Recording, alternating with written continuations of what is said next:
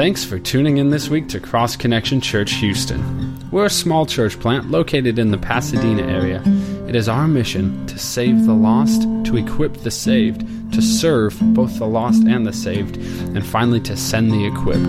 To this end, we teach through the Bible on a verse-by-verse basis, starting from the beginning of a book and working our way through all the way till the end. It is our prayer that you would grow in the knowledge of Jesus Christ through His Word.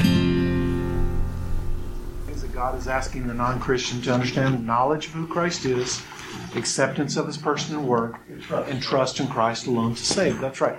So how do we mix those things together in one gospel presentation? Now, many of you may have a method, that you use to share, Christ. There's many methods. Who has heard of any methods out there to share Christ? Romans Road. That's right. Bad news, good news. Bad news, good news is a great one. Very good. Yeah, the bridge illustration. I got saved by the bridge illustration. The Lord used that in my life. But there are many other methods, if you will. That's right. Evangelism Explosion. There's many others. And we have called the Wordless Book for children. That's a method. Show up, Chris. Raise it again. Yeah. Not the colorless book, but the wordless book. The wordless book. There's many methods that are out there that people say, well, my method, that's it.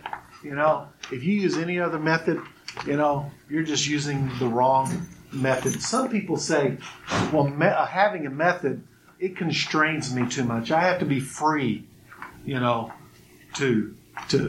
let the Spirit lead me in this area of evangelism, and that may be true. I'm not doubting what the Lord can do in a person, what the Lord's asking a person to do. But for many of us, generally speaking, for the majority of us, I believe we need a method that we can use to share Christ. Now, as I'm going to share with someone today, you'll see that I'm not looking at my booklet. Over the years, I've learned to give it, and you'll see as you follow along in the booklet, it's almost word for word. Now, there's added stuff that I want to put in there.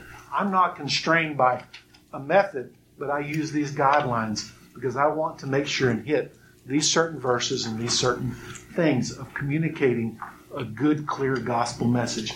And so I'm going to use the bad news, good news approach, sharing with someone that talks about those two things that we've just previously talked about.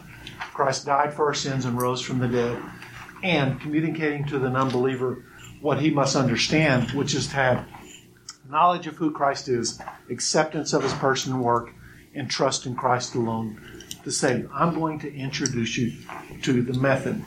I actually think having a method, people say, well, it makes you impersonal it makes you sound robotic when you have a method, And yeah, if you were just sit there, read it off, read it off, yes, it would probably make you sound very rehearsed or robotic or whatever the word may be for it. We have to learn this. We need to learn this, especially you guys going over to Africa. You have to learn this. You can't read it off. Now, you can have helps in your Bible, and Jaime and Molly will talk about those things as you go through some more training. But for what we're going to talk about today, we're going to just go straight through it. And I say that you should learn this. You should rehearse this. You should get in front of a mirror and you should say, this bad news, good news that I'm going to introduce you today that is in your booklet. You should say it over and over and over again until you know it. It's just like what you used to learn or what you're learning in school right now. What we used to learn in school, you would have to say it over and over and over again, or you'd have to use cards, or however your art of learning is, you have to do it so that when you get to test time, if you will, or you get in front of a person, you know exactly what the answer is, or you know exactly what you're going to say when we share the good news, the bad news, good news with a lost person, the gospel of Jesus Christ. I think it helps make you personal because I know me, and I know people that have seen many over the years that having a method does make you personal because you know exactly what you're going to say. After you get through that greeting or after you get through that time here where you finally get the opportunity to share Christ with someone, the opening comes, you know exactly what you're going to say. There's no, well, how am I going to share this with one? It's the simple gospel message. It doesn't change. Even if you go from Romans Road to the bad news, good news, to evangelism explosion, to the bridge illustration, essentially they're all the same. We're going to talk about. We're talking about sin. We're talking about how God dealt with sin and what God is asking you to do. And we're going to use Scripture along the way. So at the top of page 6 there, you'll see.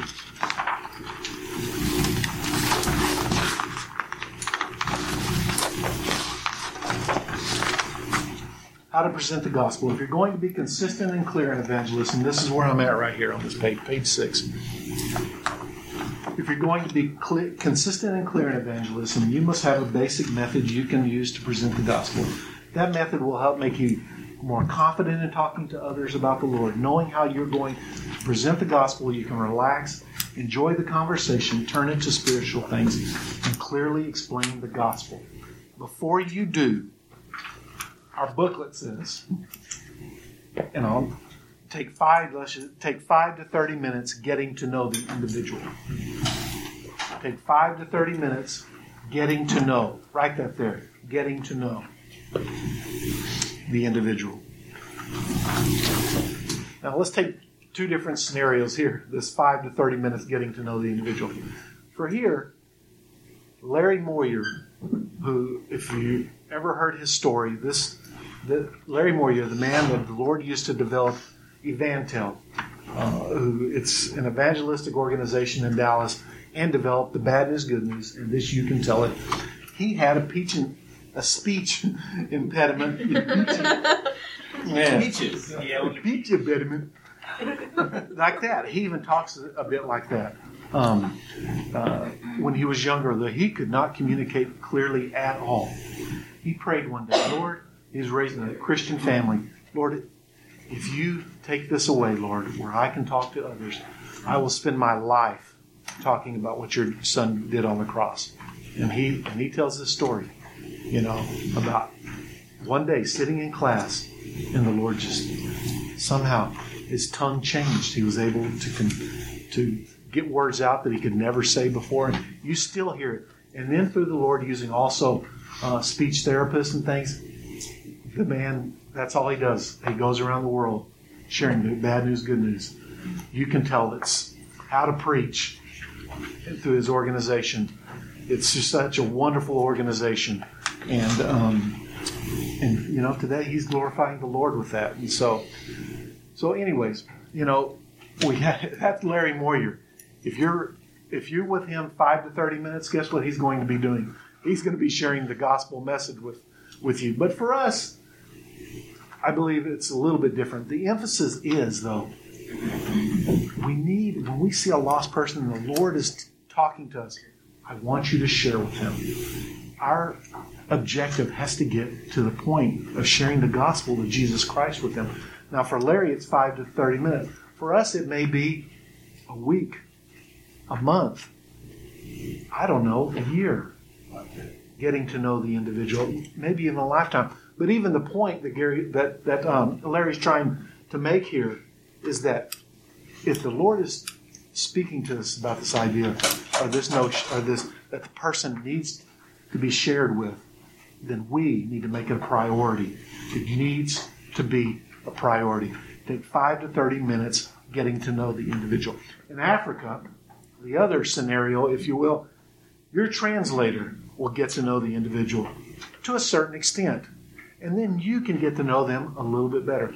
They'll walk up to a hut or to a person on a bicycle riding down the street, or to a lady selling her goods on the side of a street in a market, or this scenario, this situation, that situation, this situation, whatever. You'll be in as many different situations as you can imagine. That's what you'll be at as you go over to Uganda. But let's take the hut situation. So So you walk up to a hut and they'll start speaking in Lugandan, and they'll, tell them, hey, can I come in? You won't understand a word they're saying. It's all Greek to you, And so, but you'll start slowly getting the greetings and the welcomes and things like that. And there are a few words that they'll teach you, give you about what you say when somebody says hello, goodbye, things like that. You'll begin to hear them too. And so you'll start hearing them give this, greeting, if you will, getting to know the individual, asking their name, and they'll talk about things. Oh, yeah, I know your family. I know your second cousin on your brother's or your mother's side, that's, I don't know, they all know each other, and their tribes, they each know what tribe they're from and how they relate. I mean, it's all a different culture than what you and I, unless we knew somebody, hey, we get to talking and I know that same person, and then we go, how can we know that same person? It's a miracle. Well, they get to know each other and talk to each other, and so they get to know the individual. But then when you sit down with them and they go, okay, my name is Abraham, and this is Keith. And okay, Keith, go ahead. Okay, so you jump in there. Hi, my name is Keith, and tell me your name again. And so you'll get the greeting, because they'll tell you, and us with names, we'll forget it. We'll have to talk. Remember their name. Remember their name. Use their name. Don't forget their name. And if you have to, have a pen handy and write their name down. I love it when people remember my name. They will love it when you remember their name. Remember their name and start talking to them. How many children do you have? Do you go to school? You'll know by their, what they're doing, or what do you do for a living? And those answers spring on more conversation. You get to know them. A short conversation. You want to get a short conversation and get to know their life a little bit. And you'll see that here in just a second. I got to know somebody's life a little bit in the short time that I've been here today that I've never met before. We got to get to know them a little bit to communicate with them. So get to know the individual. Next, the hardest thing here in America, there on your page, turn the conversation to spiritual things. Turn the conversation to spiritual things. Now, we can get to know the individuals out there at work, in our neighborhoods, our friends, whatever, can't we? We get to know them. But what's the hardest thing to do? Turn the conversation to spiritual things. How do I get John over there to turn the conversation to spiritual things? Because I have a burden. The Lord has told me to share the gospel of Jesus Christ. How do I turn the conversation to spiritual things? That's probably the hardest thing that there is to do. The thing that we use in Africa is this. If you were to die tonight, now they know we're there. They know why we're there, and they welcome us in. It's much more welcoming than it is here in the U.S.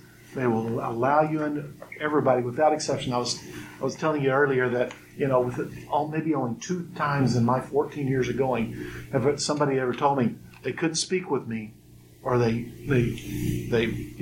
won't let me talk. And both of them, they were going someplace. They had a previous appointment. They couldn't stop. 2 times. Just 2 times. Now, other people have had a few people throw them out, but I can think of those stories. There's probably people of the 14 years I've been going where they've thrown them out, said, no, I don't want to talk to you.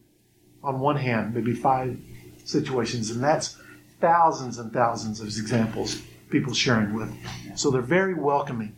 They'll allow you in. Turning the conversation to spiritual things. One of the phrases that we use over there is, if you were to die tonight and face God, and God asked you, why should I let you into heaven? What would you say to Him?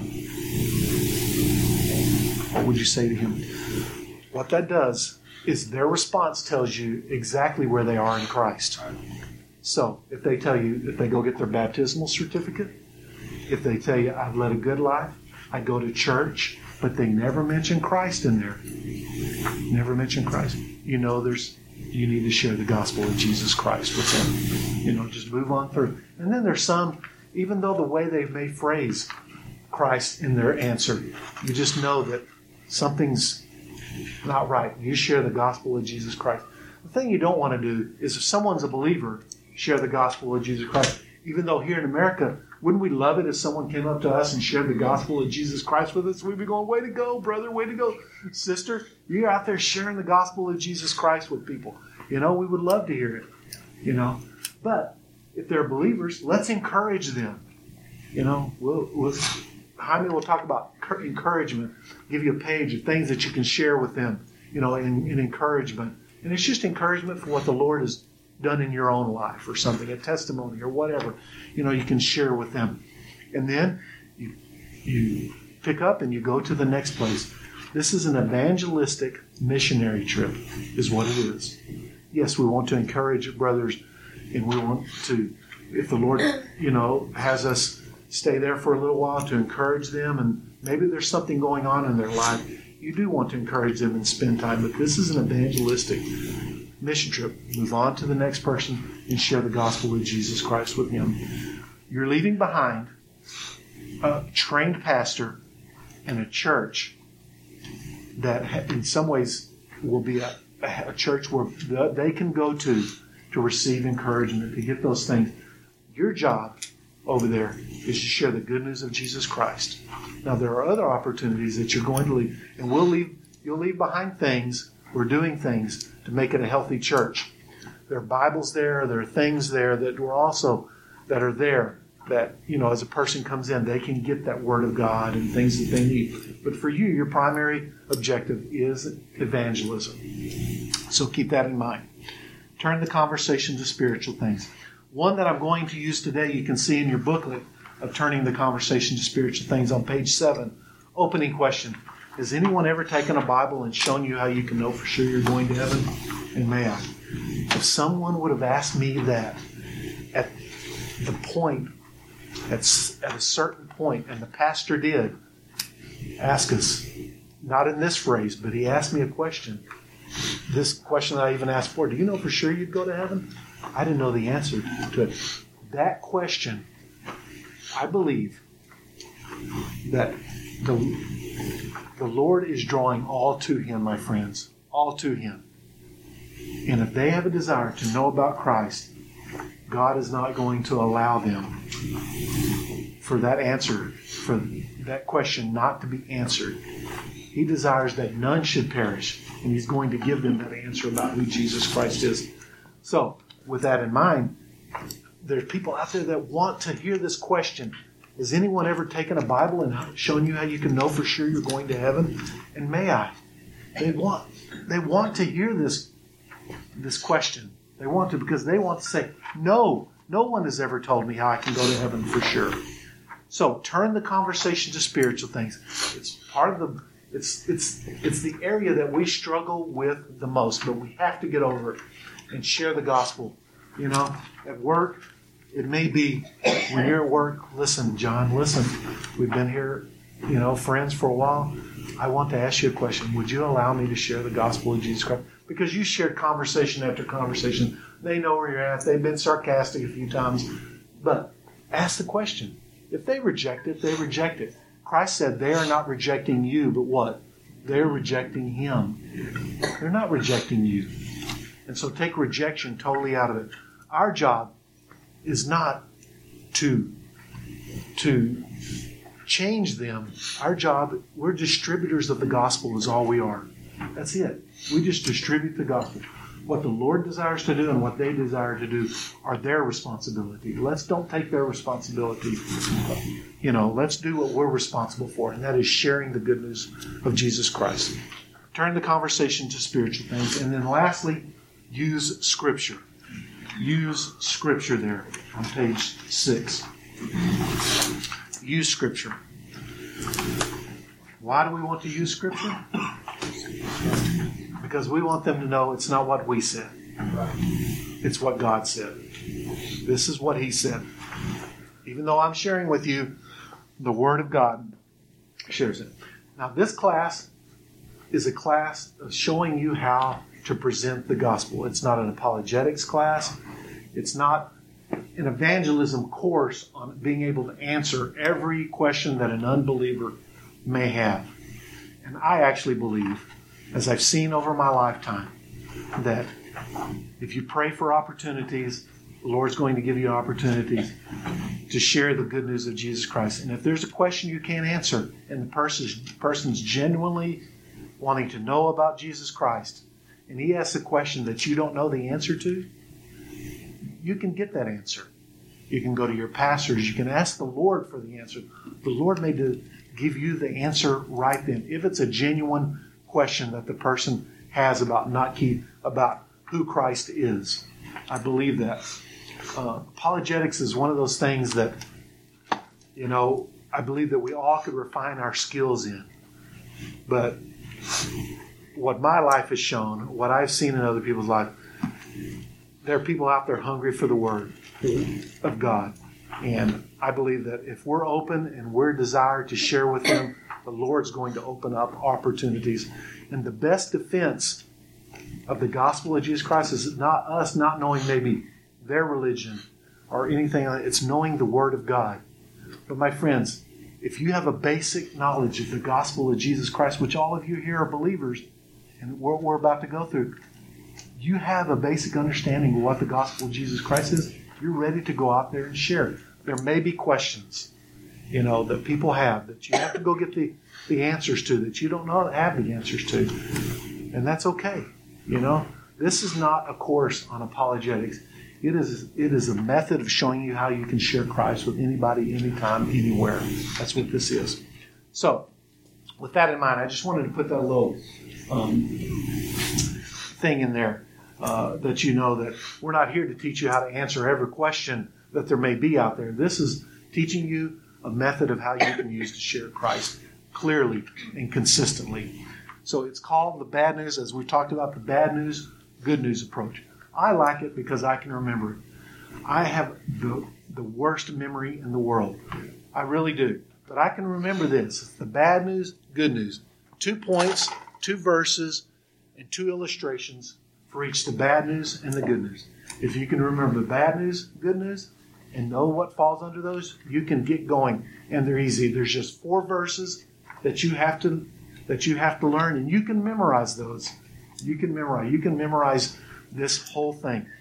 I like it because I can remember it. I've been doing it all these years, and as I've said, I've shared the same gospel message, whether I'm preaching, teaching, in a classroom session, with children's ministry. It's the same thing as it is in Africa or at the job site that I have. It's the same thing. It's the same method I've used to share and lead people to the Lord. So with that in mind, I'm going to share my version, if you will, which, if you want to follow along with me on page 7, 8, and 9, really meet up at 7 and 8, you can follow along with me there, or you can make notes, or you can just listen intently on what I say and how I say it, what I do, and I'm going to share with someone. Now, I can just spit it out to you, but I want to show you a setting of really the way you're going to be sitting in Africa with someone. It's just going to be you and them. You can even take your translator out of it, because what you'll be doing with the translator is they really will become this tool that the Lord uses as a person, is the way I look at it. Because you're focusing in on that person you're talking to. Now, you'll get in rhythm with them of speaking. How do I talk through a translator? How does this all occur? And they'll go more through that. But you'll start getting a rhythm down. You really will. You'll understand how each set of words, how long it takes for them to say it. And you'll start getting a rhythm where really you'll start understanding you're talking to the person. You are absolutely talking to the person. And it'll, in some ways, they'll fade out just a little bit. Just a little bit, where you're talking straight to the person. At least that happens for me.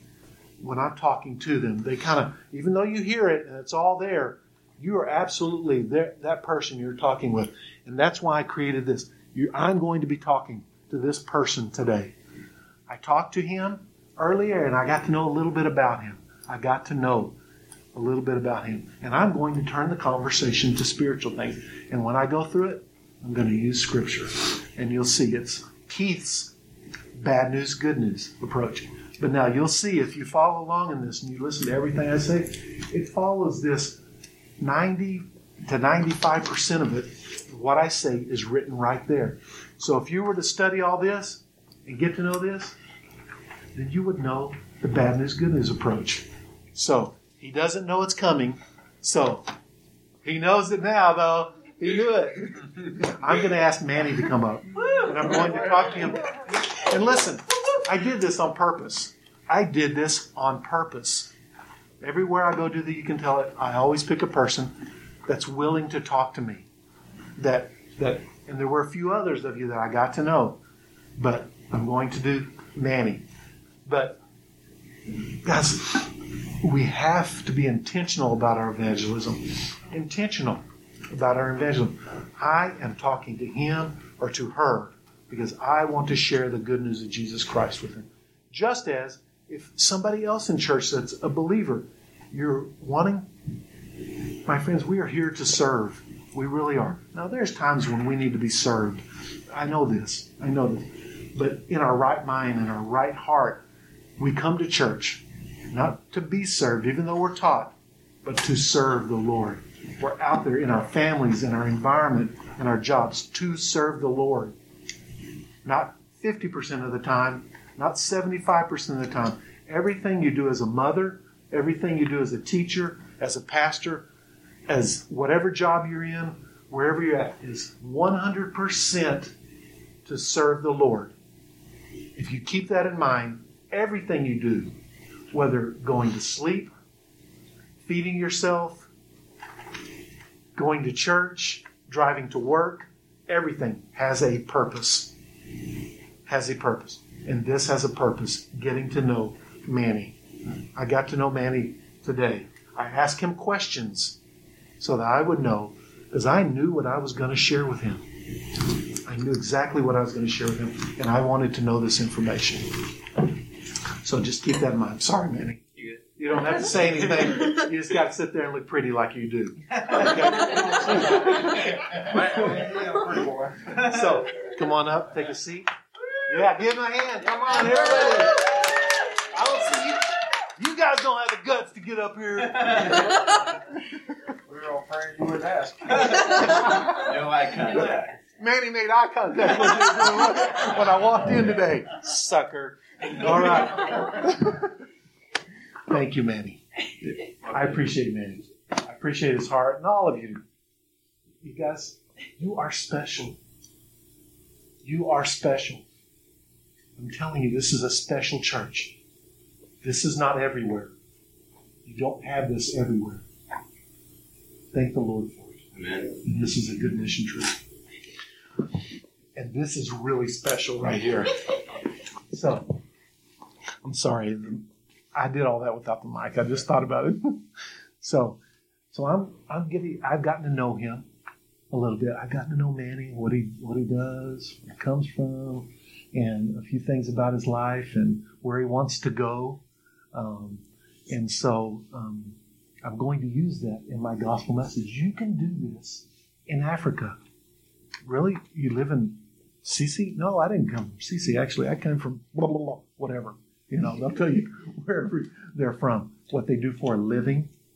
What do you know, a housewife, you know she's probably there, and if she has 4 or 5 kids running around, you know what her job is, her 24-hour-a-day job is, you know. But men, or even other women, you'll go to a market and you'll see them selling fruit or selling vegetables or selling this or selling that. You know, you'll see these things. Use those things. Use those things in your gospel message. They're very simple. What they do for a living, a place, and you'll see these things. Okay? So, you guys are fading away from me right now. So, I'm talking to Manny here. So, Manny, I want to ask you a question. You know, we got to go know each other just a little bit earlier, and I want to ask you a personal question. Has anyone ever taken a Bible and shown you how you can know for sure you're going to heaven? No. Okay, sorry. But that's okay. That's okay. A little bit, you said? Well, can I show you clearly again from the Bible? Yeah, may I? Yeah, good. Okay, so that's my opening question. There's an opening question there. He released me to go, and so I'm going to go. So, well, Manny, the thing that I want to communicate to you today is that the Bible talks about, for heaven, it talks about bad news and good news.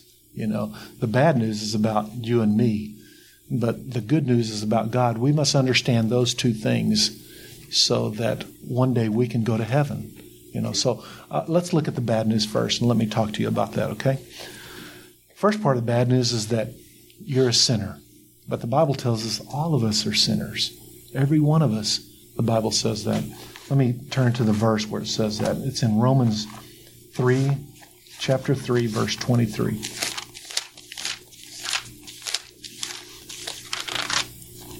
And I actually, if you could read it for me there, it's Romans 3, chapter 3, verse 23. I have it underlined for you there.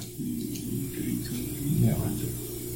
For all have sinned and fall short of the glory of God. That's right. It says, for all have sinned and fall short of the glory of God. It says, you've sinned, I've sinned. Everybody, God knows everybody on this earth has sinned. Now, what is sin? It's like hate or cheating, stealing, murder, adultery, things like that. The Bible also says, for us guys, sin could be just a thought inside your head. If we see a pretty lady walk across the street and we think inappropriate thoughts of her, the Bible says just that bad thought in your head, even though you didn't do anything, it's a sin, And God says all have sinned, all of it. Now, how can we understand sin? When it says for all have sinned and fall short of the glory of God. Let's talk about an illustration that'll help you understand it. Suppose that you and I were going to have a contest, and let's say it was a rock throwing contest. Now, I have a pretty strong arm, but, I can see, you got some guns on you too, and, you've thrown a baseball or you've thrown a football before. So let's say we're going to, we're going to have a rock throwing contest. And you mentioned when we were talking earlier about California, Marietta, California, maybe going out there. And let's say we're going to take our rock and we're going to have a rock throwing contest. We're going to throw it at Marietta, California. So, you pick up your rock. Yeah, it's funny, isn't it? Yeah. And so you take your rock and you throw it at California, and you throw it a long way, and then I pick up my rock. You're wondering, did I throw further than Keith, or is he going to throw further than me? And so I throw mine. Now, you may throw yours further than me, or I may throw mine further than you, but neither one of us would hit our target, would we? No, it's too far. It's California, we can't throw a rock that far. Well, this verse says in that same way, even though that person may live better than me, or I may live better than that person, all of us have fallen short. Manny has fallen short of what God expects out of him. That verse says, for all have sinned and fall short of the glory of God. We've fallen short of what God expects out of us, which is to be as holy as He is holy and perfect as He is perfect. And nobody has done that, God says, because we all have sinned, including yourself. Now, would you agree that you've sinned before? Yeah, and so have I. Yeah, and God says everyone has done that. All of us have committed a sin. And that's not good news. That's bad news. That's bad news that we've committed those sins. But God says the bad news gets even worse in the Bible. In Romans 6:23, He says that there is a penalty for that sin. I want you to read it to me. I have just the first part of it there, Romans 6:23. If you could read that to me. Just the underlined part. For the wages of sin is death. That's right. God says, for the wages of sin is death. There's a penalty for our sin.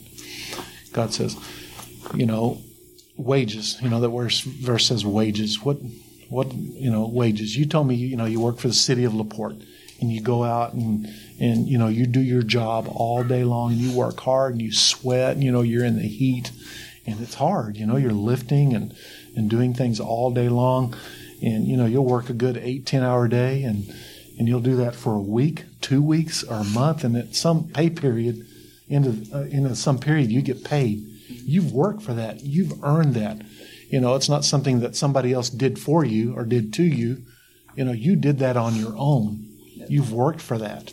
And it's due you. The city has to pay that to you because that's your agreement. You worked for that. And so that's your wages. For me, I'm a glass guy, and I go in and install glasses, and at the end of a, pay time, they pay me. We both work at our jobs for those things. Well, in the same way, when we sin, we have worked for death. We've earned it. We've worked for it. Nobody else did it for us. We did it all on our own. But the question is, what death is it talking about here? This death it's speaking of here is being eternally separated from God. One day, hopefully many, many years from now, you're going to die. That body's going to die. But what's left is your spirit. And your spirit's going to live forever. Now, God says it can live in a place called hell or in a place called heaven. God is in heaven, and He will not allow sin into heaven. And since you're sinful, you're going to be eternally separated from God. You're going to go to hell. So more simply, that verse says, because you have sinned, you're going to hell. And that's not good news, is it? No, that's bad news. But God, He created you, Manny, to love you, to walk with you, talk with you, spend eternity with you. But when you sinned, you moved away from God. You disobeyed Him. You did things that would separate. And God, in His infinite love, says, since you can't pay that penalty for the sin, I'm going to provide a way that would pay for that penalty. And this is the good news in the Bible. Since there was no way we could get to God, God decided to come to us, essentially, is what it is. And this is the good news. The first part of the good news is that Christ died for you. Christ paid the penalty for you. In the same book of Romans,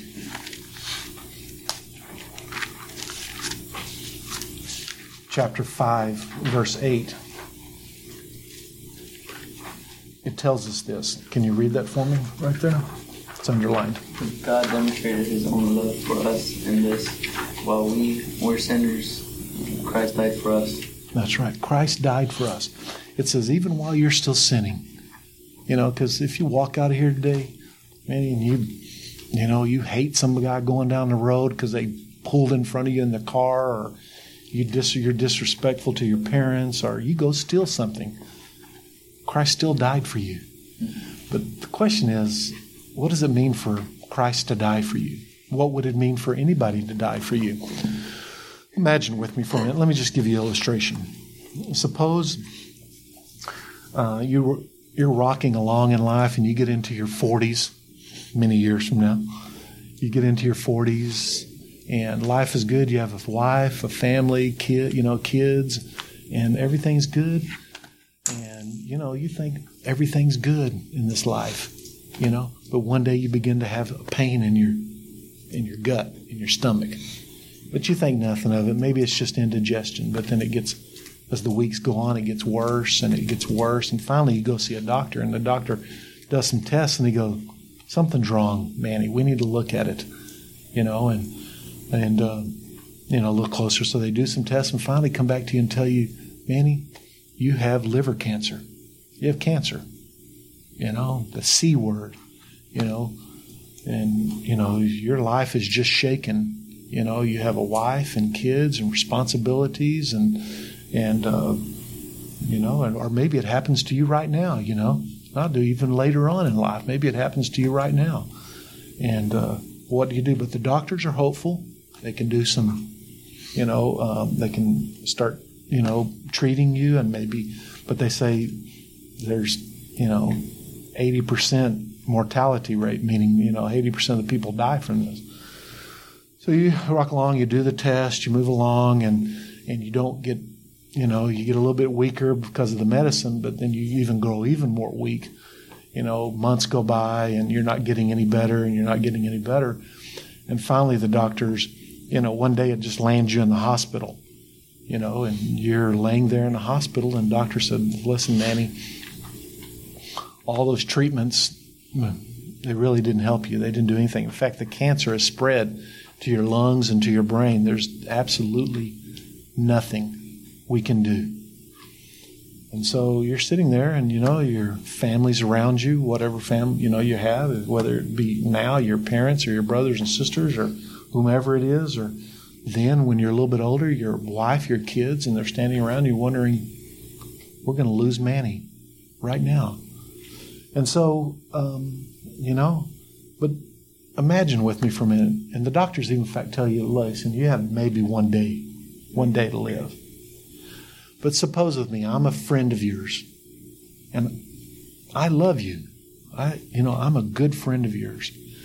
And God has given me a miracle. And that miracle is this. And I come to you that day, and I say, Manny, if you will allow me, I'll take that cancer out of you. Now, you're sick and dying in a bed. You're not wondering whether I can do it or not. You'll try anything. Sure, Keith, go ahead. And I tell you, I can take that cancer out of your liver, out of every part of your body that has spread to, completely out of you, and place it into me. I'm a healthy person. And place it into me. And at the same time, I take my life out of me and place it into you. Now there is no longer any cancer. That was the miracle that God has given me. One miracle that I could do. And now you can get up from there because all that cancer is in me and my healthy life is in you. And you get up, you hold hands with your family, and you walk out of the hospital. You're done. You're healthy. It's a miracle. But for me, Manny, I collapse on that bed that you were in, and within a day, I die.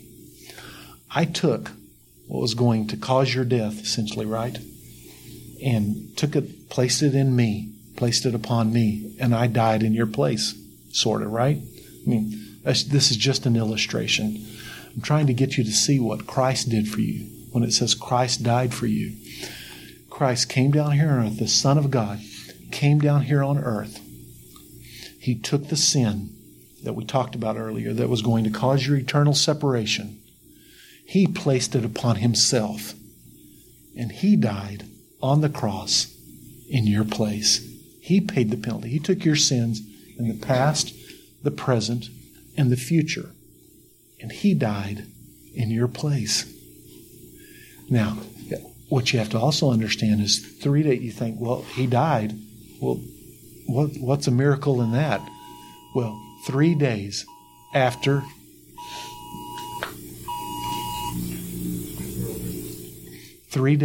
he died, he arose from the grave. They put him in a grave, and 3 days after that, they went back to that grave, and he's gone. He arose from the grave. And the Bible tells us then he ascended to heaven, and people saw him after that on earth. And it showed three things. It showed that he was God, because he claimed to be God, and only God can do that. And it shows that he conquered sin, he conquered Satan, and he conquered death.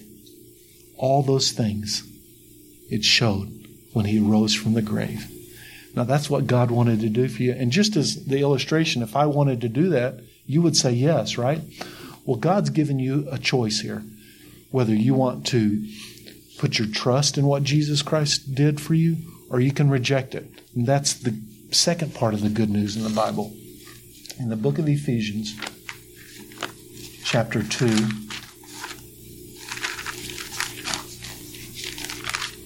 verse 8 and 9, it tells us you can be saved through faith. Read that for me there. It's underlined.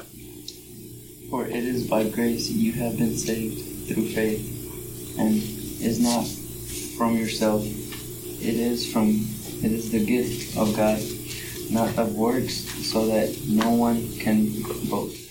Very good. Thank you. Yes, that's right. It says, for by grace. What is grace? Grace is something freely given. It's something undeserved, unmerited. So God did this for you, and you didn't even have to do anything for it. You didn't have to be a good person. You didn't have to do anything. God says, I'm just going to give this to you. It's just here for you if you want it. Manny, it's grace. It says, for by grace you have been saved. You can be saved from that eternal separation of going to hell. You can go to heaven. But then it says through faith. Through faith. Now many people, and maybe you've heard what faith is, they confuse what faith is. Let me give you just a simple illustration of what simple faith is. When we came here, we both took chairs and we sat down in them. And we never thought again whether these chairs would hold us up. We simply trusted in the chairs to hold us up. Have you been thinking about that chair, whether it would hold you up? No, not at all. That chair held you up. You trusted in it. And were you there when they manufactured that chair? Well, we weren't there when Jesus Christ died. But the fact of the matter is, Jesus Christ died. The fact of the matter is, they manufactured that chair. And it held you up. You trusted it to hold you up. Now, you didn't hold something over here because you were partially trusting in the chair, but you say, if the chair breaks, I can still hold myself. No, you never thought about it. You trusted the chair to hold you up, and it held you up. In the same way, the Bible's saying that if we put our trust, our faith, our trust in Jesus Christ alone as our only way to heaven, that He's the only one that can get us there, then we can be saved. It says you can be saved through faith, through trust. Now, it also goes to say it's not of yourselves. It's not anything you do. There's no amount of good works you can do. There's no amount of money you can give the church, baptism, good life that you desire to lead that would tell God, okay, that's payment enough to go to heaven. God says, no, only Jesus Christ. It's not through works which we get to heaven, only through faith, trust in Christ. So my question to you, Jaime, today, as I've traveled all the way over from America, is this: do you want to put your trust in Jesus Christ today? Yes. He got saved. Yes. Yes. Great. That was a side note. I pulled away from you and focused on him. Yes. Very good. Praise God. Praise God, Manny. Praise God. Yes. Yes, you want to put your trust in Jesus Christ. Well, you know what? Let's do this. Since you made that confession, let's go ahead and just go in prayer and let's tell the Lord about the decision you just made. I'll pray and you can just repeat after me. You don't have to remember anything. You don't have to say anything. It's a very simple prayer. We can bow our heads. I'll say it and then you can repeat after me. Okay? So let's bow our heads. All of you, let's go ahead and bow our heads. Dear God, I know that I am a sinner. And that there is a penalty for that sin. I put my trust in Jesus Christ as my only way to heaven. The one who paid the penalty for my sin. I'm not trusting in my good works or my good life or even going to church to get me to heaven. I'm not even trusting in this prayer to get me to heaven. I'm not even trusting in this prayer to get me to heaven. But Jesus Christ alone. In Jesus Christ alone. I put my trust in Him. I put my trust in Him. In Jesus Christ's name. In Jesus Christ's name. Amen. Amen. Praise God, Manny. Woo! Yeah. So you finally got him saved. It took time, huh? So Manny, you're what we call a born again believer. You're a newborn, and you're called a Christian. We call ourselves a couple of different things, but those things, you're a born again believer. And just as a baby's newborn, when a baby's newborn, they have to have certain nourishments, certain things to eat, like milk and things like that, to make them grow up to be strong. They need the mother's milk. Well, you as a young believer, you need certain things, as a young believer to help you grow strong. In fact, all of us believers do. One of the things you need nourishment from what God gives as milk, which is called His Word. You have to study His Word, and the place that you can get that is this church right over here. You need to go to church. Other ways that we receive nourishment is through God, is through prayer, and then talking to others about God. Those areas and other people around you will help you grow up. That's kind of the nourishment, if you will. It's kind of a play on words, a picture, if you will, a born-again believer. If you look at a baby, what it needs the mother's care. Well, you need a care of other believers and a pastor, and this church will provide that for you to help you grow up, to help you learn the Word so that you can defeat, just as a person would grow up and be able to defeat, things of this world. A baby can't walk across the street or understand things. You can't understand things in the world the way God would understand them unless you read this to help you grow up strong. And so I suggest to you, this church is here if you want it. If you desire, it's a pastor. He can teach you the Word and help you grow up and to be a strong Christian. And so, but the other thing I want to share with you is sometimes we have doubts about what you just did. Did I really do it? And is it really true? Let me go to the book of John, chapter 5, verse 24. And I'll read this to you. This was Jesus speaking here. They wrote it down. It says, I tell you the truth. Jesus says, I'm telling you the truth. Sounds kind of weird, huh? Yeah, I'm telling you the truth. Whoever hears my word. Did you hear His word today? Did you read His word? Yeah. And believes in Him who sent me. Did you believe? That's right. It says, you have eternal life. It says you have eternal life. It doesn't say you might have eternal life, but you have eternal life. Eternal life in heaven with God is what it's saying. You're going to spend one day when you perish from this earth, you're going to go to heaven and be with Him. It says you will not be condemned. You have crossed over from death to life. You've crossed over from hell to heaven. You're going to go to heaven one day. So there may be times when you doubt what you did, but the fact is you put your trust in Jesus Christ, and Jesus says that when you believe His word and believe in Him who sent me, you have eternal life. We call that assurance of salvation. It assures you of what you just did. All right? Okay. Thanks, Manny. All right, you can go back.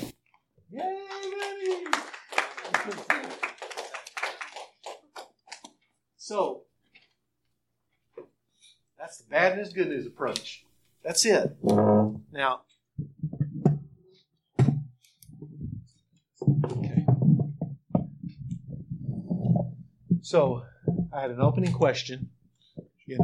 I'd gotten to know him. Didn't I get to know him?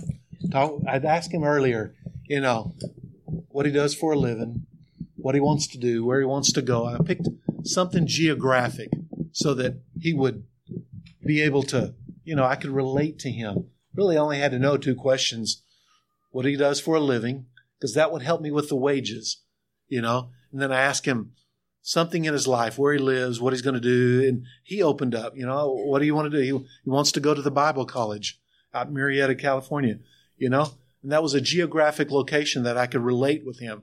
And it was so far away that as we were talking about falling short, we could throw rocks out there and still fall short. So you see how it related in getting to know him. So then I started the gospel message. I asked him a question. Has anyone ever taken a Bible and shown you how to know for sure? May I? He released me to go. So you have an opening question. Then I had bad news and I had good news. And then I had a concluding question. You can see on page 9 there. Is there anything keeping you from trusting Christ? I asked the question, Manny, are you ready to put your trust in Jesus Christ today? And Manny said yes. And so then we led into a prayer. We went through a prayer. He just repeated after me. And if you listen to the prayer, it was just simply the bad news, good news. I am a sinner. I understand there's a penalty for my sin. I put my trust in Jesus Christ as my only way to heaven.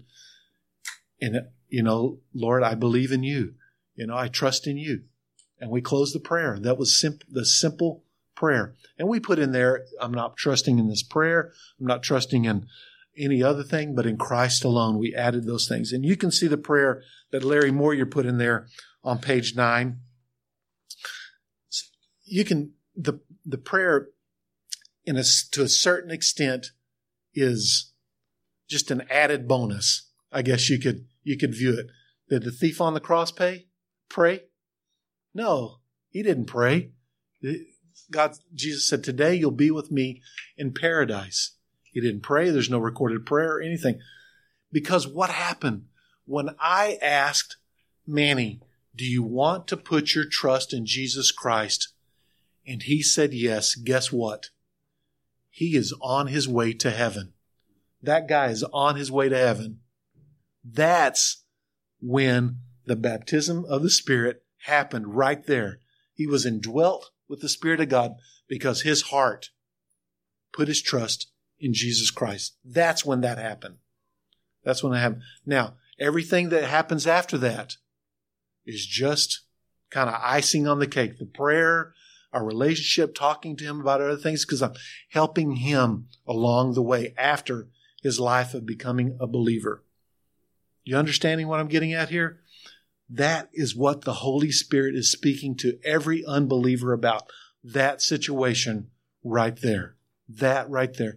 None of this other stuff about giving up anything in any sin in their life or anything that they're struggling with, as we all struggle with things, whatever. This issue right here. And Manny put his trust in Jesus Christ. He confessed with his mouth. Now, do I know that he believed in his heart? Do I know this? I don't know. All I can deal with from this side is what Manny did. He confessed with his heart. He confessed with his mouth. Now, his heart is between him and the Lord. I did what God asked me to do. I did what God asked me to do. I move on. I'm joyful. I don't doubt what the Lord ever did in him. I move on in life. And Manny, buddy, we're on our way to heaven. Praise God, right? We are on our way to heaven. That's right. And that's all I believe. I don't ever have any doubt that guy right there didn't believe in his heart. I move on from it. But the issue I'm trying to talk about is what happened in his heart is between him and God. All I can do is go about what he said in his mouth. And when someone in Africa tells you, that's all we can go on. That's all we can go on. We are distributors of the gospel. That's all we are. We don't manufacture heaven for them. We don't manufacture them and help them go to heaven. All that. All we do is distribute the gospel. That's our responsibility. Are you getting me? So then I started with my opening question. Then I had a little transition point you can see on page 7 there. The bad news contains both, the Bible contains both bad news and good news. The bad news is something about you and me. The good news is something about God. We looked at the bad news. We talked about sin right here. We used Romans 3:23, and rock was our illustration. Then bad news number 2, the penalty for sin is death. And we use wages.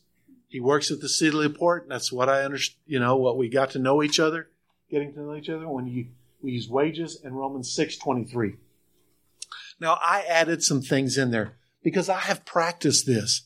I've done it year after year after year from 2001 all the way to 2017. I teach this class. I'm refreshed in it all the time. I use it at church. It's part of my life. Every one of these people, what I spit out, they could spit out the same thing that have gone before.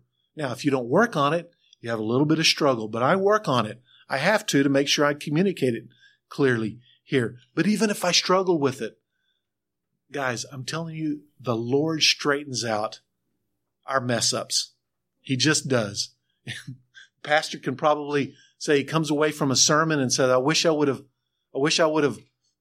didn't say this the way I wanted to say it. I wish I would have said it a different way. Every person that preaches or teaches says this. But then what happens is all the people out there listening will say, I was taught something. This was a good day for me. I learned something. And you're thinking, as you're sitting up here, I didn't say something the way I wanted to say it. But the Spirit takes what you say and He straightens it all out. He does that. I'm telling you, the Spirit of God does that. So even if you screw up a few things here, trust me, I've been giving this here that you can tell it. And man, I've put bad news number 1, good news number 2 next. And I put bad news number 2. I've messed it all. I've messed it all up. But the Lord helped me regather, straighten things out, and then He straightened it all out in their head. Even if we mess it up, we're there, we're doing it. The Lord's going to straighten it out. Okay? So, we talked about all that in the bad news. Then in the good news, we got in. You heard my transition point. Since there was no way we could get to God, God decided to come to us. Now, I added a few things about death right here. You heard me, the things that I added about death. Larry Moyer doesn't add those things. I feel that I should add those things. It's my own, what I think I should add about death. You know, I don't want to talk about earthly death. I want to talk about spiritual death. And I feel that I have to add those things where you heard me tell you about, death. Death is, hey, it's not, all our bodies will perish from this earth. What happens to your spirit? The spirit goes on and lives forever. Does it live in hell or does it live in heaven? Larry Moyer doesn't write that down, but I add it to mine. So, but let the Spirit lead you in this on what you may want to add to this. And then we did good news, number 1, good news, number 2, cancer or AIDS. Everyone in this world, over there, they're all affected by AIDS. They are. You can use AIDS. And even over there, everybody's affected by cancer. Everybody on this earth has been touched by cancer. Either you know someone, you have been one, or you're close to someone. You just know someone that has been touched by cancer. All of us can say, I know this person. You may be a family member, at church, at work, wherever. Everybody has been touched with cancer. Everybody knows about it. I didn't have to explain cancer to Manny. You know what cancer is, don't you? Yes. So we use something, and it's a substitutionary death. There are hundreds of examples, and Jaime will go over these things. There's just different ways of communicating substitutionary death. Jesus Christ taking your place so that you didn't have to die.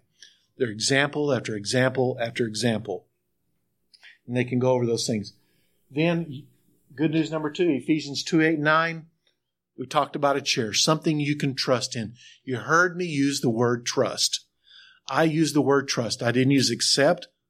I may have thrown faith in there, a little, believe in faith, but the verse has faith in it, but then I turned it to trust. But I kept focusing on trust, on trust, on trust. It's a good word to communicate with. Now, when you say in Lugandan and in Swahili, when you say, if you put your faith, your trust, your belief in Jesus Christ, they're going to say, I don't know what the word is in Lugandan, but let's say it's Zumba. They're going to say, when you put your Zumba, because it's all the same word for them, whether it's believe, faith, or trust, it's all the same word. We here in America, we're just this conglomeration of a mess of language, but for us, I believe trust. So you have to guard yourself a little bit. Whether you say believe, faith, or trust over there, they're going to get it. They will know. So, but here, if you're talking with someone, trust is such a good word. It really is. Chair, Ephesians 2:8-9, we talked about works, and then we concluded with the question. So, that's it. Would anybody like to add?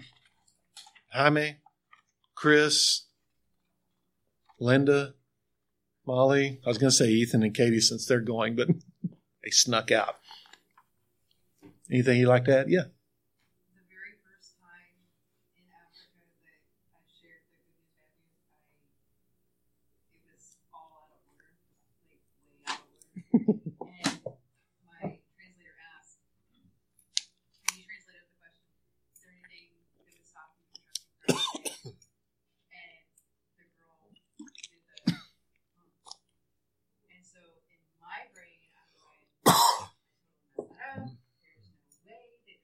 let me try again. And so I'm like trying to convince her, let me try again. And Paul's looking at me going, she said, yes, she wants to try again. Like, you can just keep going. You don't have to start over. And I was like, wait, are you sure? Because I messed that all up. But it's not us. It's not us. We're the vessels that are Very good, Christy. that are saying the words, but it's not us doing the work. So Yeah. you can't mess it up. I'm pretty sure. Yeah. Hunter? Is that your same first example? Your example of your first time? Okay. My first example, I was so nervous that I was kind of the same. I was fumbling through it. But the more and more you do it, the easier it becomes. And the clearer it becomes, Yeah. better communicated it By comes. like day 2, you will be like a preacher. No guarantees come with this offer. But day 2, preacher status. Preacher does. Chris? Only thing is the first time the translator hands you over, start off, that's going to be 1 week. It's the very first time. And if it's yours, be ready. Be ready. And so here's what will happen. So they'll team you, they'll tag you up with your translator, 2 by 2. What did Jesus do? He sent the 70 out. You'll go out. Now you may have another translator or something. Somebody may join in, but just know that you're going to have a translator. And you'll go out and you'll get about 15 feet from the church, and there'll be a guy riding a bicycle by there. Your translator, this guy? Now? You want me to do it now? I wanted some walking distance, some preparing distance, No, now. Laba, laba, laba, laba, laba. Go ahead. Go ahead, Manny. You're going to. It's okay. It's okay. What they don't know is we're really weird Americans. They look at us, you're awesome. You're like, no, I'm a really weird American. I haven't been in it a few years, and I went, was it 2 or 3 years ago? And man, I was rusty, and we went just right across the street from the church, and all the people came in the house, and man, I laid everything out. Keywords there. All the people came. When she says all the people came, all the people came. Everybody from the side alleyway, and they all came in, and they had the Bible, and I was like, and I laid it all out, all of those whistles. I shared the testimony, and I got to the end, and they're like, oh yes, I'm a believer. You want me to tell you my whole testimony? You didn't even stop me. I'm like, yeah, we just wanted to know what the church was teaching. I was like, okay, well, that's good. Yeah, that's good. So real quickly, we went to a village called Mumias, and it's like 40% Muslim, and we went to this house, and there was pictures of Mecca and the Kaaba. I was like, I'm wasting my time here. They're just being really polite. I said, I'm just gonna do it, but I'm not expecting anything. These women are wearing hijabs. I mean, this is a waste of my time. I'm like, all right, I'm just gonna go through it. Just I know they're gonna reject it, and I went through it. I shared all the examples, and I was like, I don't really want to ask. Is there anything you can trust in Christ? Because it's just be awkward, and of course you're not. But I said, I'm just going to do it. And I said, is there anything you can trust in Christ? They said, well, we'll tell you what. The father of the home has just recently died. He's the patriarch of the home, has just died. And now that he's the only male of the entire family, they are now free to choose whatever religion that they want. And they have their head covered, they have Mecca, they have all Islamic Quran verses. They said, we've never heard this before. They told us at the mosque, you cannot know where you're going to go. We've never heard this before. We want to trust Christ. And in my mind, I was just like, I'm just going to get through this and get rejected so I can move to the next. But the thing is, that was me trusting in my experience. That was me trusting what I know is a pattern, not what the Lord was ready to do at that moment.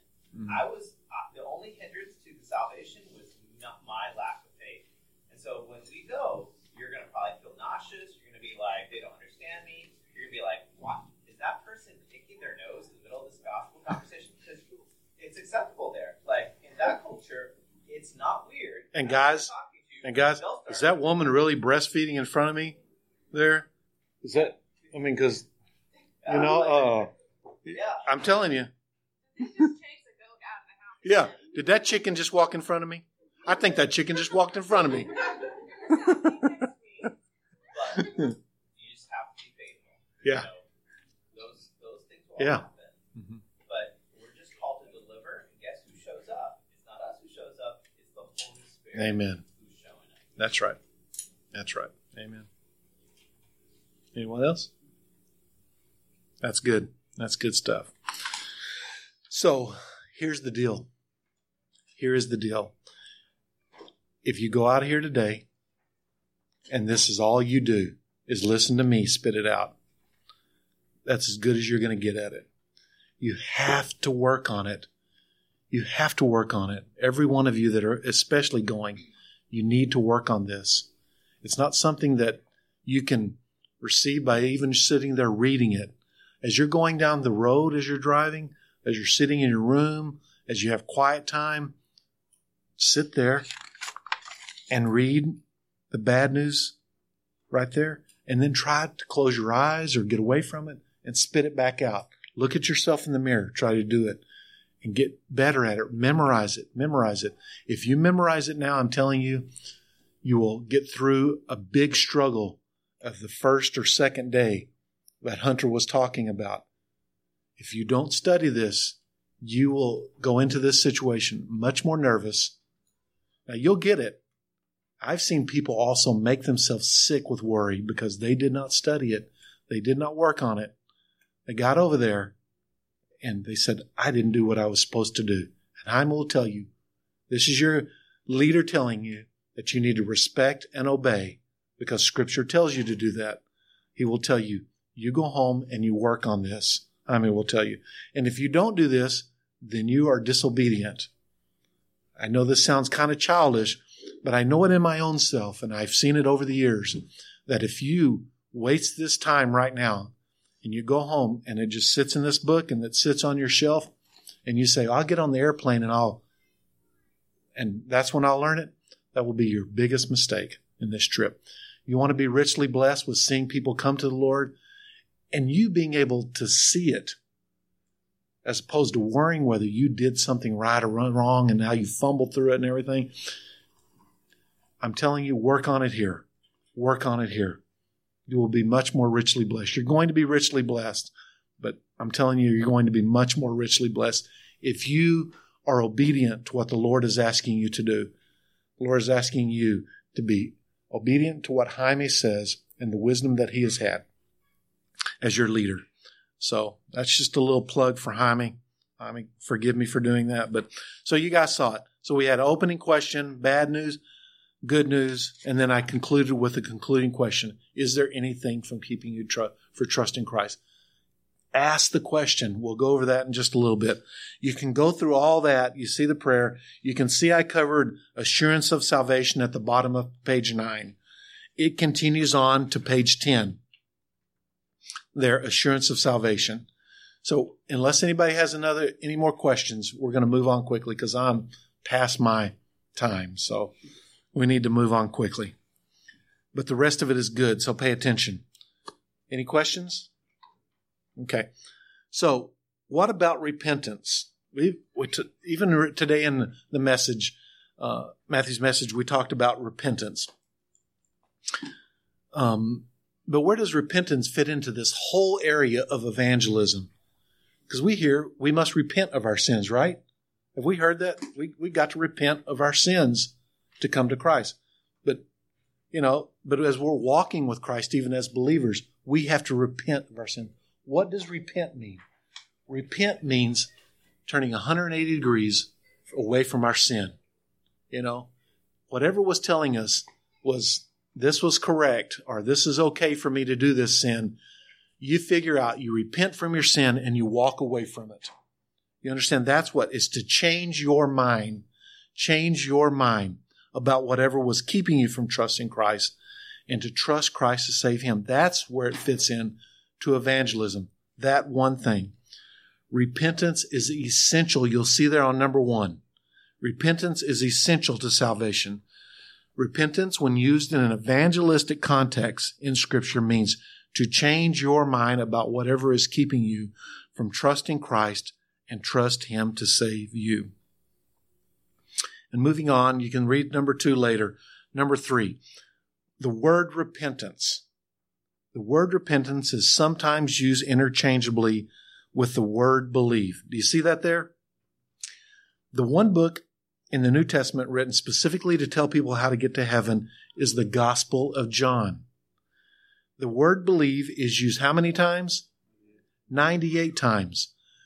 My friends, 98 times the word believe. What do we use for believe? Trust. Trust. Same word. Trust. The word repent is not used. Is not used. Why? To present the gospel clearly is to present the need for repentance, whether the word repent is used or not, since it is not possible for an unbeliever to trust Christ to save him without changing his mind. Each time you present the gospel and ask the person to trust Christ, you have called upon him to repent. That's where repentance fits in. Is there any question about repentance in this area of salvation? Anything you guys want to add? You good? Okay. All right, turn the page. Sorry, right there you can see a word of caution. A word of caution. We're going to go over a few things here. These are words of caution that I would say in evangelism, and especially with the bad news, good news, that I would ask you to avoid. Things that I would say, they take away from your clarity in evangelism. So, or they help you. First of all, go ahead and turn the page. These are words of caution. First of all, guys, we have to ask the person on page 12, number 1, ask the person to trust Christ. Circle that word ask. Big old circle. Now, if you got a highlighter, highlight it. Now, do me a favor. Put a star beside it. And now put an asterisk on the other side of it. What point am I making? You got to ask. You have to ask. You get to the end of your gospel message, as Jaime was even saying, I didn't want to get to the end, man. I was afraid this would open up a whole can of worms, asking these Muslim if they want to, it's okay to present the information, but do I ask the person to trust Christ? Yes, ask the person to trust Christ. Number 2, make the issue trusting Christ. It's not faith in faith or faith in a prayer. It's faith in Christ. Many people confuse what faith is. Oh, I have faith. I go to church every week. Oh, I have faith. I've given to my church faithfully. Oh, I have faith. I've been baptized. I have faith. I see the pastor. Whatever it is, they can put their faith in those things. As we talked about Martin Luther, it's not faith in faith or faith in a prayer. And we talk about, many people say this, I am saved because I prayed. I prayed. No, you are saved because you put your trust in Jesus Christ, not because you prayed. So we have to be clear. It's faith in Christ. This young man that I'm talking about, he still cannot communicate this issue of trusting in his heart. He still has this something in his head that, I prayed to receive Christ. I'm dealing with him daily on this issue about him praying. Sam, it's not about praying. It's about Jesus Christ alone. Jesus Christ alone. And then thirdly, here's what I want to go through on this part. Beware of clauses that cloud the issue. Beware of clauses that cloud the issue. So first of all, the one I think you should stay away from is give your heart to God. Write that down there. A, give your heart to God. Who has ever heard that one? A pastor, or who has ever said that one? Give your heart to God. You need to give your heart to God. Give your heart to God. Now, there may be people in this room, and there's one of these I got saved that Pastor asked me, one of these closes that I'll share with you in a bit. But there may be people in this room that somebody has asked them, do you want to give your heart to God? And they got saved. I'm just saying these closes, I say, stay away from. Ask the person, do you want to put your trust in Jesus Christ? Make the issue trusting Christ. Give your heart to God. Colossians, and that's not what the New Testament is asking him to do, is it? And it's us not giving Jesus anything, really. It's him giving us everything. The next one, give your life to God. Give your life to God. Write that in the 3B there. Give your life to God.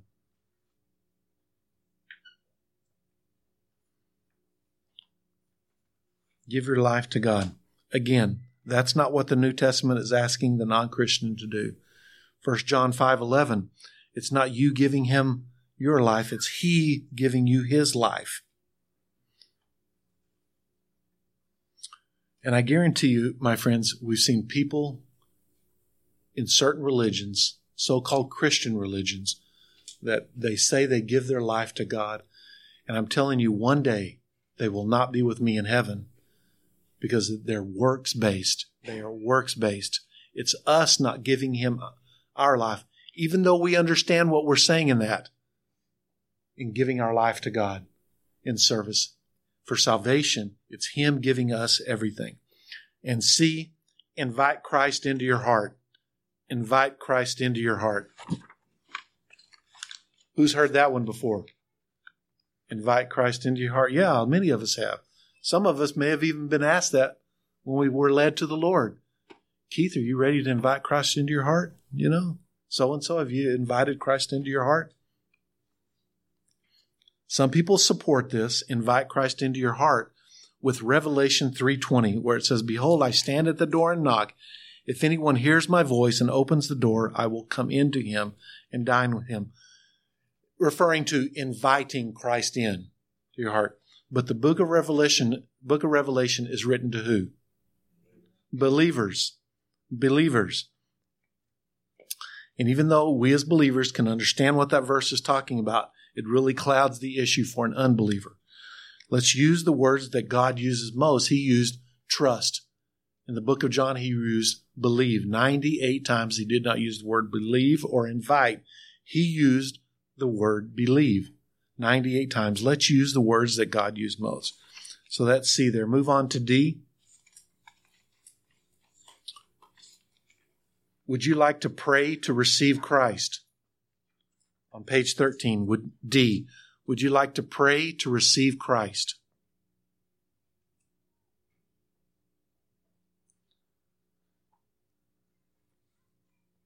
Again, it's not a matter of praying.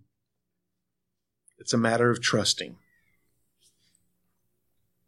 And then the one, when the pastor led us to the Lord with the bridge illustration, he closed. Keith, Linda, do you want to accept Christ? E, accept Christ. This one still comes out of my mouth at times. I have to watch what I say. I want to be clear when I talk to people. Trust, trust, trust. Some people support that with John 1:12. But as many as received him or accepted him, it's kind of the two words can be used there, accepted him. To them he gave the right to become children of God. But then it goes on, even to those who believe in his name. The issue is still trusting Christ, trusting Christ, trusting Christ. Now, I'm not saying you can't use these. I'm just saying that Larry Moyer, as well as many, many other people, say, stay away from these. These cloud the issue. Let's use trusting, believe. Let's use that, okay? All right. And then lastly, something that may help you, and then we'll be 5 more minutes after this. I'm sorry that we're going a little bit longer. So suppose you get to the end of your gospel message and they just don't understand, they don't understand this. There's just such this works-based attitude And not just here in America, but even over there. You'll meet many Jehovah's Witnesses. You'll meet many Catholics. You'll meet other religions. And all of them outside of Christianity, I'm telling you, and as Jaime professed, Muslims don't even know for sure. There's no assurance. Others that say that you have assurance, they still stress, if not total dependence on works. It's works, it's works, it's works. And so we struggle with getting that out of people. It's not about works which you are saved. It's not by works which you are saved. Ephesians 2:8-9 says, how do you get to the end of your gospel message and it just isn't very clear? Here's the way you can do it. Draw 3 circles on a piece of paper. You'll see there on page 13. Now on your left circle, go ahead and write in there W. Just the letter W. Yeah, I know. W. In the center one, C plus W. C plus W. And the last one, C. W, C plus W, C. So then you explain to the guy or the lady, and you ask, so C stands for Christ, W stands for works. Where would you put your assurance of salvation in these? That you can say, this is where I am. I believe in Christ. I believe in works. I believe in Christ plus works to get me to heaven. Where would you put yourself? You ask them. Many of the people that are struggling with works will probably put themselves most likely in C plus W because Christ is thrown in there. Christ is thrown in there. So they'll say, some people just believe in their works, and it's very simple. But Christ plus works clouds the issue for them, if you understand what I'm saying. So how do we straighten this out with them? So then I tell them, okay, that's where you're at. So let's say that you're telling God that you're depending on your works to get you to heaven. Let's say you were in the first circle and you say you're depending on your works. Oh, no, it's not just your works. No, it's not your works. Okay, that's okay. Well, then I write, but let's just say you say that. What you're telling God is Christ's death on the cross was unnecessary.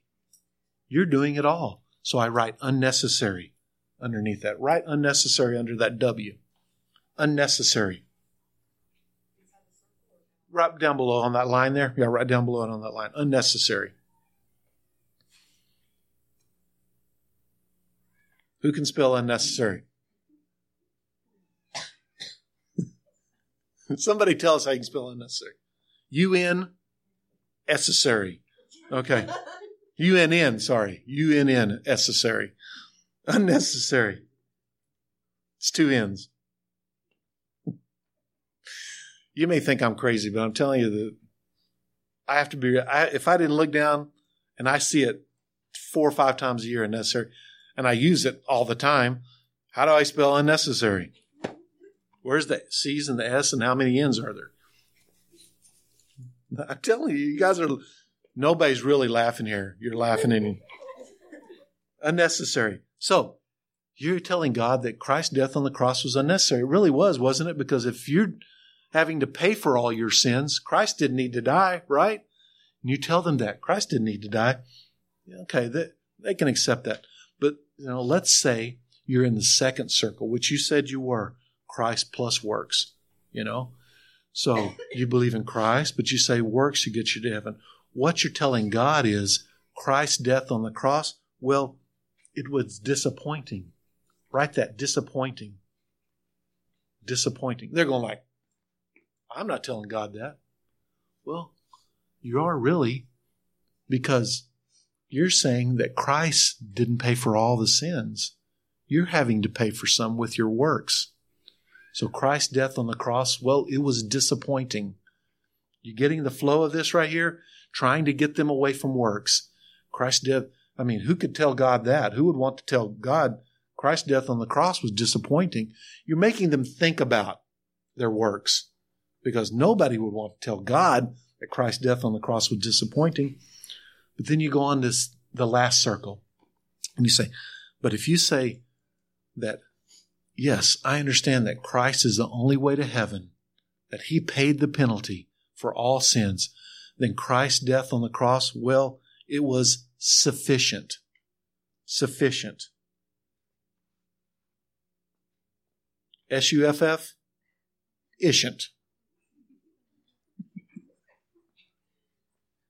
Something like that. Sufficient. Sufficient. When Christ died on the cross, his last words were what? It is finished. It is finished. He didn't help you get to heaven. He didn't. His death on the cross wasn't disappointing. It wasn't unnecessary. It was sufficient. He paid this for all sins. It is finished. Salvation is not Christ plus something else. It's Christ alone.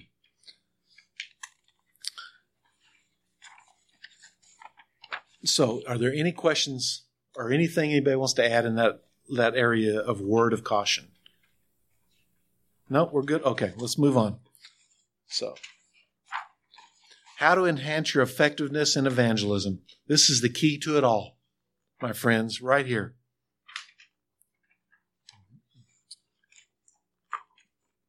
You want to know how to get over obstacles? You want to know how to do this whole thing? This is it. Right here. Page 14, how to enhance your effectiveness in evangelism. Prayer, as it relates to evangelism, confuses many of God's people. What is the relationship of prayer to evangelism? To answer this objection, we must study verses that deal with prayer in an evangelistic context. In order to do so, we'll discover 6 objects of prayer that relate specifically to evangelism. You want to know how you pray for this area, in this area of evangelism or this mission trip? Here it is. It's an acronym. It's LOBS. You can see there on page 15, LOBS. So first of all, what do we pray for? First of all, pray for, just as Christ did, pray for laborers.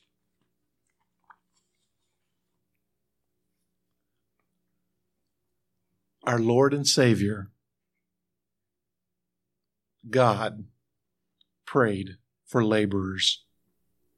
His desire, he can, my friends, as we even sang this morning, the rocks could have called it out. Mountains could have called it out, if you remember the song from this morning. If we don't do it, he's going to get his message out. But he wants us to do it. He wants us to do it, and he has given it to us as our responsibility.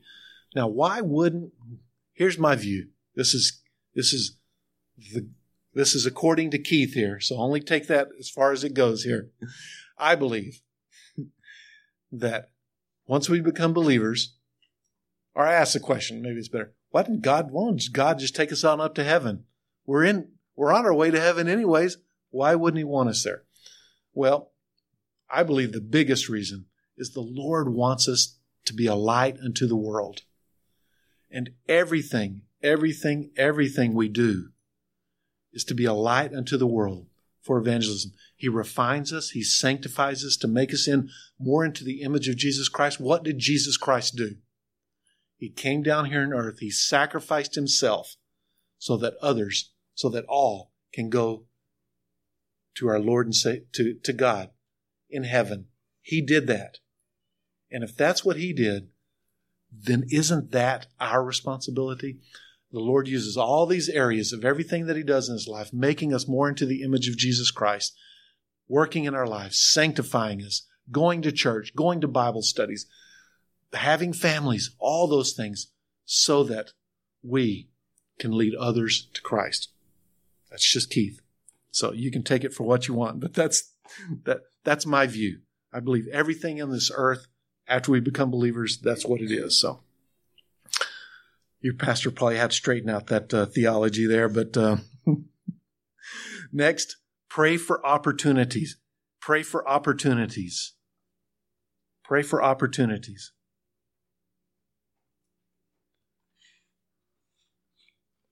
I want to test you on this. This is in the area of evangelism. Next Sunday morning when you get up, do this. Ask the Lord. Say, today, Lord, I want to speak into someone's life. I ask, Lord, if you would do that for me. Ask him. Just ask him. And then you keep your eyes open and you listen.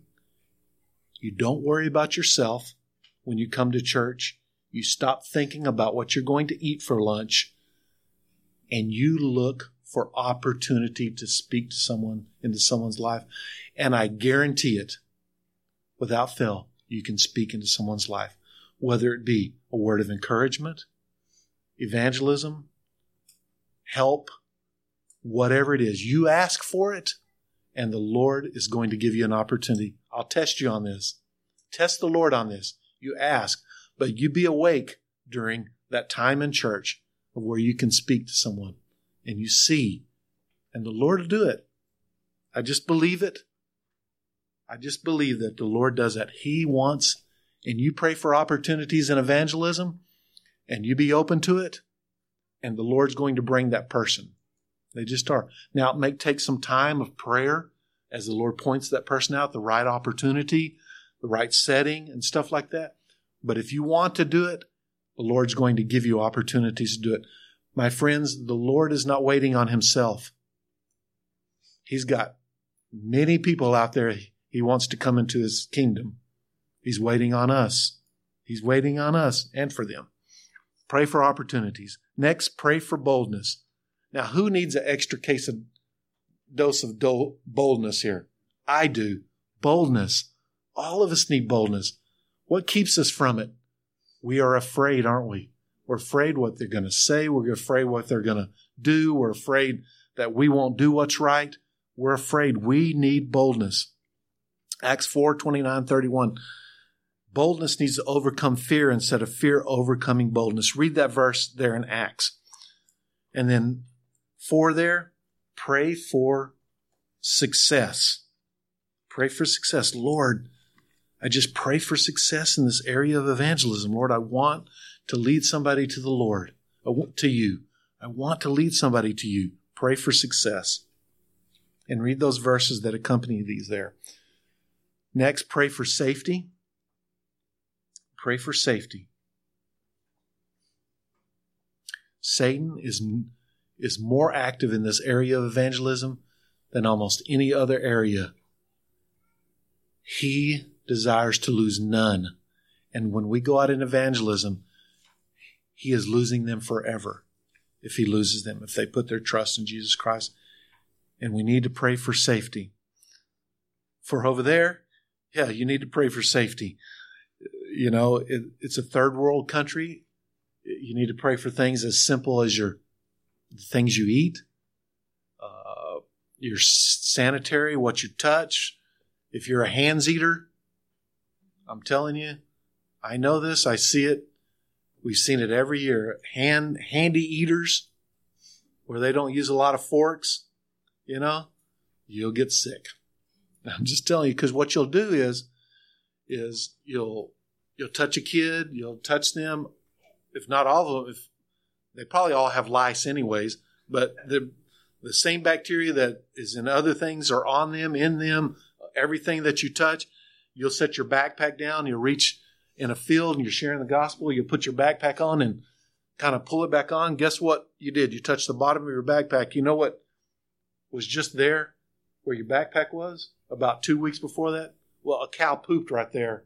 And so by proxy, you touch that poop, and then you go and you dig into your food and you eat. And van rides, you want to talk about asking for safety. That's your most dangerous area. That's trusting in God right there. So pray for safety. Next and lastly, pray for salvation. Pray for salvation. Hammy's back there going, Keith, just stop. Just stop. Pray for salvation. Everything I said, he's going to tell you again, though. Pray for salvation. Yes, pray for the individual by name. You may not know who you're going to share with, but pray right now. Lord, put me in the right people that you want me to share with. Place me in the right place where you want me to share with. Or maybe it's here. You know, hey, this person, Lord, you've given me. And Lord, I know I need to share with them. I pray for them, Lord. Give me an opportunity. Give me the boldness to share with John or whoever it is. I pray, Lord, that you give me that opportunity. Laborers, opportunity, boldness, success, safety, salvation. So you're wondering how to pray in your quiet time? In your time when you're just laying there in bed, or you're having trouble going to sleep at night? Prayer is a great sleeping pill, I'm telling you right now. At least it is for me. Prayer, just start praying. Lord, I pray for laborers, Lord. And if you pray for laborers, guess what the Lord's going to do? You're going to be the laborer. He's actually speaking to you. Pray for laborers. Pray for opportunity, boldness, success, safety, salvation. Pray for those things. Pray for those things. And in conclusion, the harvest, Jesus said this, the harvest is truly great, but the laborers are few. Therefore, pray the Lord of the harvest to send out laborers into his harvest. Luke 10:2. And then lastly there, as we close, you need to work as if it all depended upon you. Wait a minute. Work. Keith, you just said works. Wait a minute. You need to work. You do. You need to work. We need to work as if it all depended upon you. But you're saying, well, but Keith, you said all depends upon God. It does. And that's why you need to pray as if it all depended upon God. You need to work as if it all depended upon you.